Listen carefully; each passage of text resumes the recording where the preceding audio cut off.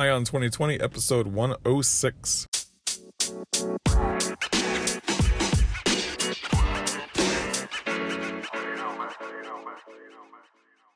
Have 2020 Vision with Ion 2020, the podcast that brings you all the news and events in the lead up to the next presidential election. I am Ray Eaton, and I will keep you up to date as we approach November 2020 with a libertarian perspective of all the candidates and their policies, along with the news. Thank you for tuning in. Now let's clear our vision.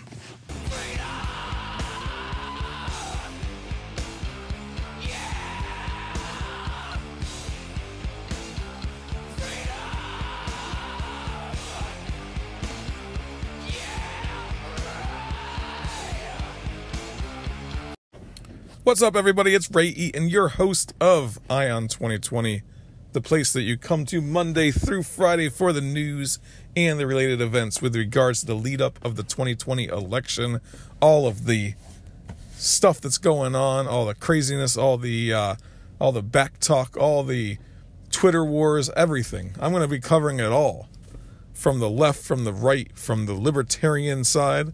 Not from the left and from the right, but talking about what they're talking about on the left and on the right, and taking it from a libertarian perspective, because that's what I do. Monday through Friday, I scour the news, trying to find the stuff that, that might be of interest to you, so you don't have to, because it is boring. Sometimes, you're just looking for something, some kind of little tidbit of knowledge or whatever, but anyway. So I hope you guys like the intro, that little bit of Rage Against the Machine on there. The reason why I put that on there, I've always liked them. I know that they're anarchists, but they are like pure socialists. It sounds like to me, like when you look at the lead singer's politics, he's a Native American, and a lot of the things that they talk about on their albums was always regarding to the Native American issues, and standing up for the rights that they have and so forth. And I always like. They're kind of like a counterculture movement with the way that they put out albums and so forth. I just thought it was always interesting listening to them, and I like the very end of that song. It goes, freedom, yeah, right. And, that's what we always talk about that in America. We always talk about America is the land of the free and the home of the brave. But in some ways, there have been people that have been, oppressed in the past, obviously with slavery and things like that. And those are things that were maybe not the best things about America at the time, obviously. Clearly they weren't good things. And the things that they did to Native Americans with, pushing them out of their communities and pushing them, towards the West, forcing them the forced removal of the Native Americans and so forth. They did it in Canada as well. So, it's just not America that did that, but it was the federal government that did that. So when they say freedom, yeah, right, that's just, in response to the way that the Native Americans, the way that different, minority groups have been treated in the past by the federal government. Those are laws that were established. That wasn't the people. That wasn't just the people that did it. That was laws that were established. That was the government being used as a tool of brute force against certain groups of people. And we need to remember that the federal government has done stuff like that in the past, right? They did it as recently as World War II with putting Japanese people into internment camps. So they will do that. Politicians will use the brute force of government against its people. And there's nothing you can do to stop them. Absolutely nothing. So it makes it even more imperative in our world that we go ahead and stand up for the rights that we have. That we make sure that we're always voting for people, if we're going to vote, that you're going to vote for people that are going to, stand for freedom and stand for liberty. So important because of that.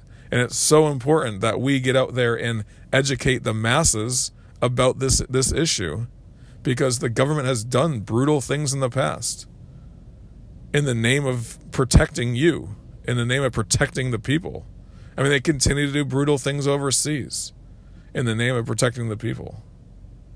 And they continue to talk about, propagandize the people towards more wars in Venezuela and Iran and Syria in the name of security, in the name of the people. So we need to always be diligent in our pursuit of freedom. I need to always be diligent in trying to protect freedom the best that we can. It's not the federal government. The federal government doesn't create freedom. You and I create freedom, right? That's our job. That's our responsibility. That's the people's responsibility to continue to protect that freedom. Because all we know is that governments continue to trample on freedom throughout history and throughout time, and they always will. So it's our job to make sure that doesn't happen. It is. It's not. I mean, the government, while the government, everyone says, oh, the government's great and so forth. I mean, you hear people say that all the time. People trust government. I was reading a news article the other day that was saying that the millennial generation trusts government more than not the millennial generation, sorry, the Generation Y generation. That is the generation of people that were born after 1996. So the millennials, no, sorry, it's the Generation Z is the people that were born after 1996. Generation Y, which is more commonly known as the millennials, who were born from like 1979, maybe 1980 until 1996. The millennial generation is that generation, but the Generation Z is what they call the people that were born after 1996 that are graduating high school now and going to be graduating high school in the next couple of years, right? In the next, 10, 15 years. They say that those are the people, the young people of that age group, trust government more than any other generation, more than millennials, more than the Generation Xers, more than the baby boomer generation, more than the silent generation. All those generations, they trust the government the least. Whereas this Generation Z that's coming up, they trust government so much. I mean, I think it's like 79% of them say that the government needs to do more.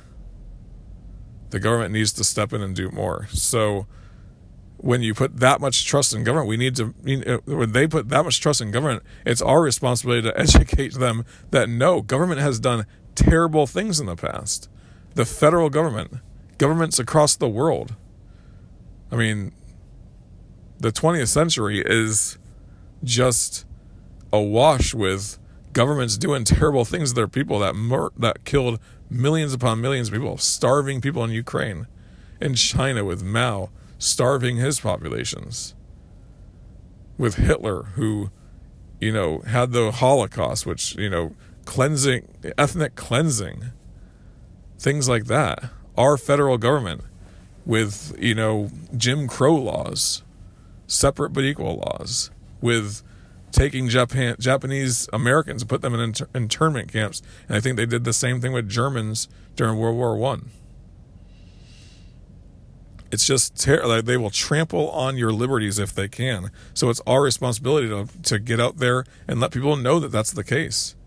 That while the government may have useful ends, useful things that a lot of us say that the government could and should do, whereas, the anarchists would say the government has no legitimate responsibility. They know no legitimate use, that all things can be done better without government, as long as you harbor free enterprise and so forth. Until we get to that point, though, obviously you have to start whittling away that government, right?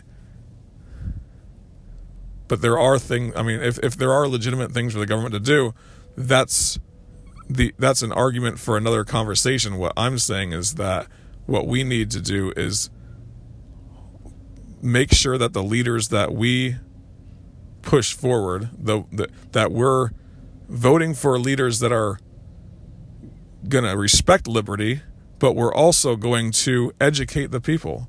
Because if you don't vote, which I don't vote, at least you can get out there and educate people towards liberty, towards personal responsibility, towards a libertarian message of non-aggression. That's what we can do. That's what we need to do. We need to protect our liberty, and the only way to do that is by making sure that other people understand that government is just, if anything, a necessary evil, and that's it. It's a necessary evil. At the very minimum, it's a necessary evil that we need to tolerate, but that we need to control that as a people, right? We need to by watering that tree of liberty constantly. And that's what we need to do. That is what we as libertarians need to do. We are the ones that understand liberty. So that's what we need to get out there and do it on a daily basis. On a daily basis, educating the people. And then if we are going to vote, if that's a moral decision that you make, they need to vote for leaders and people that are going to tear apart and limit that government the best that they can. Because we know from past experience that government will trample on your rights every single day as much as they can. So when I put that in there, freedom, yeah, right, that's what I'm talking about. Because everyone in America, you always hear it constantly, we are the land of the free, the home of the brave. And that's true in some ways, but our government is the enemy of that in some ways also. Our politicians are the enemy of that in a lot of ways. They take an oath to defend the Constitution. They took an oath that they will protect the Constitution, yet they trample on it on a daily basis. With every law that they pass, they trample on it.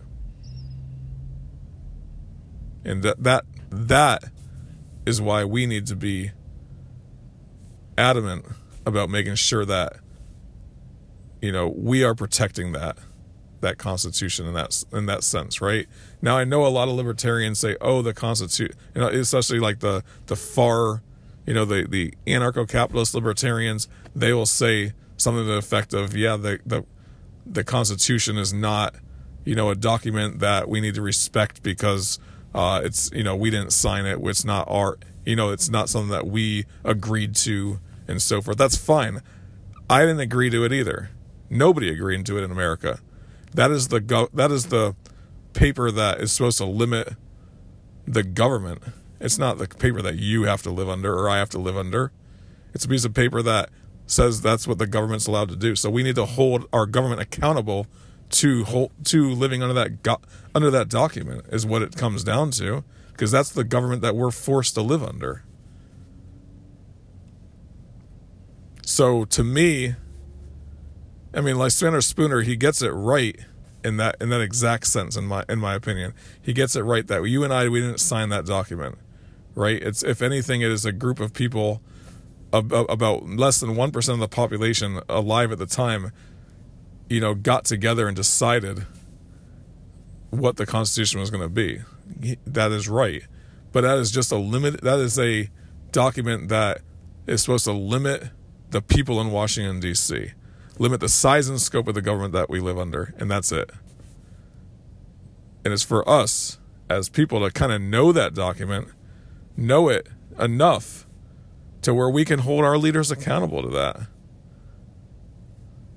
And when I say leaders, I speak very, I don't know, I don't take that term very seriously is what I'm trying to say.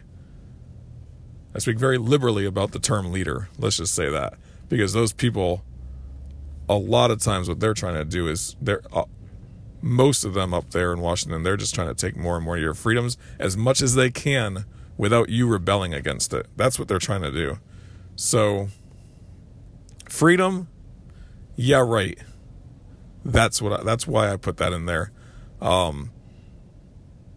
So hopefully going forward, as I move forward this show, I'm trying to push this whole agenda of getting you out there to act, right? I'm trying to push that, and I'm going in that general direction, trying to get you to be motivated in order to get out there and protect what we have, and try to tear down the things that are not that we're not supposed to have. If we can start doing that, if we could all be inspired by Ron Paul, what he says, and just do something. Do something. That's what he said. Someone came up to him one time, "Should I run for office?" And Ron Paul said, "Well, just do something. Do something. Water that tree of liberty." That's what you should do. That's what we all should do. So let's hop into a little bit of a lighter topic, because I get really serious sometimes when it comes to those issues. But hey, you know what? That's what this show is for, right? To bring you news, events, and also to maybe inspire you towards action. So that's what I'm going to do. I do that Monday through Friday for you. Hey, if you like what you hear, though, go ahead and subscribe to the show also. I'm saying that right in the middle of the show, but I didn't get to say that in the beginning. Go ahead and subscribe to the show and give me a 5-star rating. That's what I'd love to see as well. More 5-star ratings. That gets me into those algorithms where people start saying, whoa, look at that guy. He's rated 5 stars, has 106 episodes out now, and this must be a great podcast because he has tons and tons of 5-star ratings. And if you could do that would really help me out to get the show moving forward in the direction that we need to take it as well. All right, but I appreciate any of you guys listening, and if you're a first-time listener, subscribing to the show so you can hear it tomorrow. That would be key as well. So lately, I've been reading a lot of articles. I've been watching the news and so forth, and I don't watch a lot of like the Fox News, CNN, and all that, but I'll watch some YouTube news, like things that I see that are specifically maybe from Fox News or from MSNBC or ABC that are on, a YouTube clip or something. But you hear a lot about, Trump's tariffs and so forth. And he recently started, he's trying to pass a bill and give money to the farmers that are being affected by the tariffs that are being instituted right now against China. And the reason why is because the farmers sell a lot of their soybean crops and a lot of their wheat and so forth over to China. So with China putting tariffs on those products, it affects the farmers. And that's China going after the heartland, right? That is China saying, you know what, those are your voters right there, Donald Trump, and you're going to sit there and hurt them. And how much can $20 billion really help these guys out over time? Who knows? I'm not sure how much it would cost, but he needs to be aware that, Donald Trump needs to be aware that this is going to affect his reelection campaign in that sense. And I really think it will. Those are the farmers, those are the ones, the people in the rural communities are the ones that vote for this guy.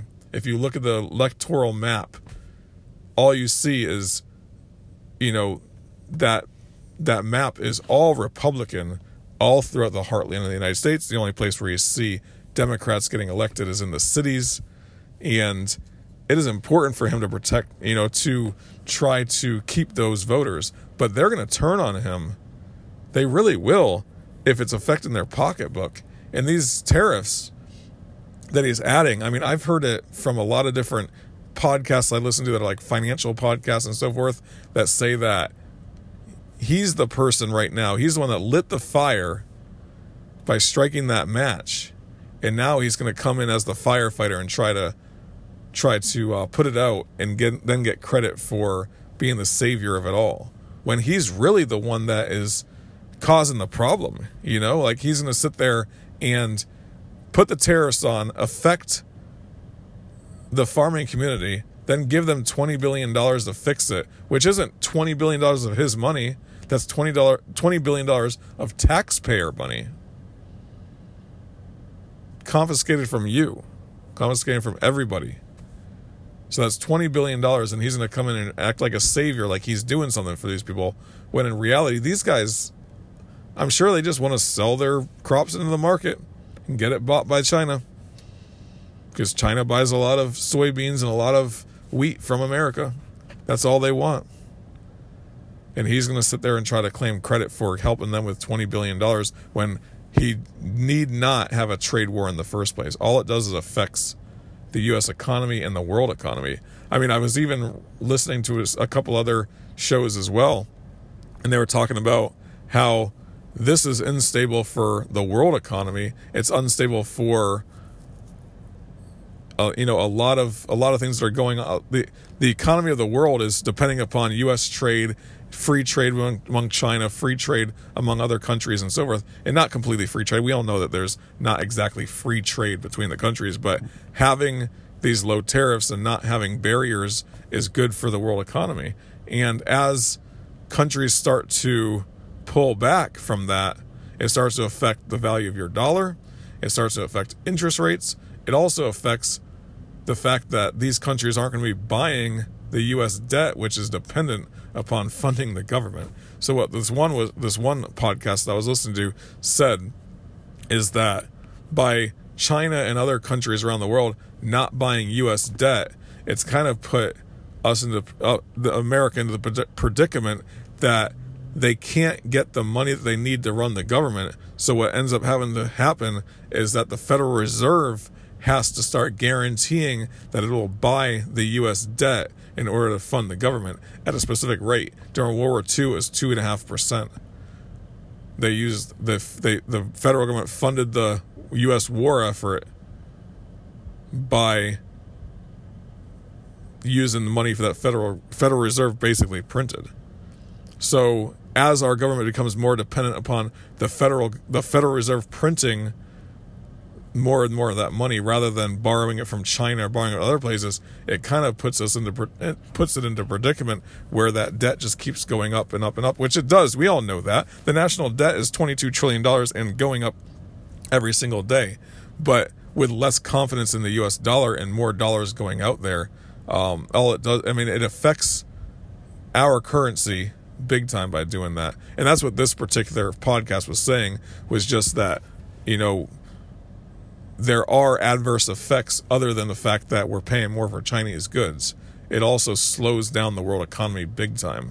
And that is not good for you. That's not good for me. That's not good for any of us when it comes down to, you know, are our jobs going to be secure at that point and things like that. I mean, there's a lot of challenges, and I'm not an economist by any means. My name is not Bob Murphy, you know, but I will, you know, I will try to bring you as much of that type of information as I can as well. And let's just know this, guys. Donald Trump is playing with fire on this particular issue, and I think that is not going to help his re-election campaign if he continues to hurt the farmer or just hurt Americans in general with these taxes. Yeah, as revenue to the coffers, that, you know, he was even bragging about that, how we have more revenue coming into the Treasury. Yeah, that's revenue from the Treasury that is being paid for by Americans paying higher prices for Chinese goods. And that's all it is. That's not a good thing for you, and that's not a good thing for me. So, but these Trump tariffs, I mean, it's a debacle, man. It really is. And I don't think it's going to be very beneficial to the guy down the road coming into 2020. But you know what? He surprises me every time. He really does. He surprises me every time. I don't know exactly how to read him sometimes on the war thing. Like a week and a half ago, it was Iran. We're going to bomb them. We're going to do this. We're going to do that. And now he's starting to pull back on that. He did it with North Korea as well. So I think that's just his MO, though. His MO is to overreact, seem like he's overreacting to everything, and then pull back. I guess he did it during the campaigns as well. Hopefully that's the case, but hopefully it doesn't get out of control down the road as well. Like these Chinese tariffs, hopefully he's just, I don't know. I mean, I hate to see him fool around with your money and mine, right? Like we have 401ks, we have IRAs, we have things that are invested in the stock market, and he's going to sit there and fool around with our money like that because he thinks that it'll benefit him down the road. I don't know. I wish I knew what it was. I wish I knew what his entire intention was, but that's his MO, it sounds like to me. So hopefully that's the case with these tariffs. I know that in the end of June, I read another article that said at the end of June, Donald Trump will be meeting with the Chinese again to talk more about trade. So hopefully that starts to lessen up some of these trade barriers, these tariffs that he's talking about, and that'll help to give a little bit more security to the economy as well. Because this guy could just ride it into the White House, man. Ride it into 2020. He could just, the economy's doing good. Look at me. It's all because of me. I'm so great. Look how great of a leader I am. He can do that, but he doesn't. It just seems weird to me. So, and it gives the people that are running against him, it gives them so much ammunition against this guy to say, look at him, he's screwing up China, he's screwing up Venezuela, he's screwing up North Korea, he's screwing up Iran, he's screwing up the economy. They can say all that about him, and it gives them plenty of ammunition to use, especially if something falls apart. So if it were me, I mean, if I was in his shoes, I would just ride ride it into 2020, man. That's what I would do, and I'm pretty sure you guys would agree with me on that. But, you know, let's get off the topic of Donald Trump. I just, you know, it just blows my mind. I was reading somebody said, like, how much libertarians love Donald Trump. I think that a lot of people do get mesmerized by the guy. I do not. I don't get mesmerized by any politician. I think that they're all money-grubbing junk sometimes, if you ask me. You know, that's the way I feel about a lot of them. So you'll never have a biased reaction from me on these candidates. I can tell you that. I will never be biased towards anyone. Tulsi Gabbard, the only reason why I even talk about her is because she is the anti-war candidate. She is the pro-peace candidate. So, but then again, I've done this show in the past, and you guys know this. She is a socialist in every other view, and it's just not the best way to run our country. It's not the best way to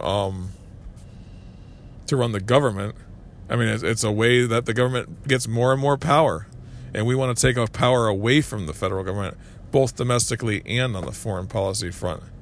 So she might want to take power away from the federal government and the military by pulling it back. But she wants to give it all the power at home. And I don't think that's right either. So you'll never hear me being biased with these candidates, because let's be honest, they are all just looking to get reelected. They're all trying to sell a book. They're all trying to get more and more power for the federal government, and that's wrong. And that's why we as a group, as a libertarian group, needs to stand up and fight these people on these issues. Stand up and educate other people that politicians are wrong in what they're trying to do by taking more and more of your freedoms away every single day. So, hey guys, come on back tomorrow and listen. You can do that by subscribing, and you could also follow me on my Facebook page. Just type "I Am the Empire" and you'll find it. You can also Twitter. I Am the Empire is at I Am the Empire, and then also IamTheEmpire.com. That's where I'm at. You could anything that I post, you can give me a or you can comment on it. And, you know, then if I see comments, I always respond to those as well. So I appreciate you listening. Come on back tomorrow and you'll have clear vision for 2020.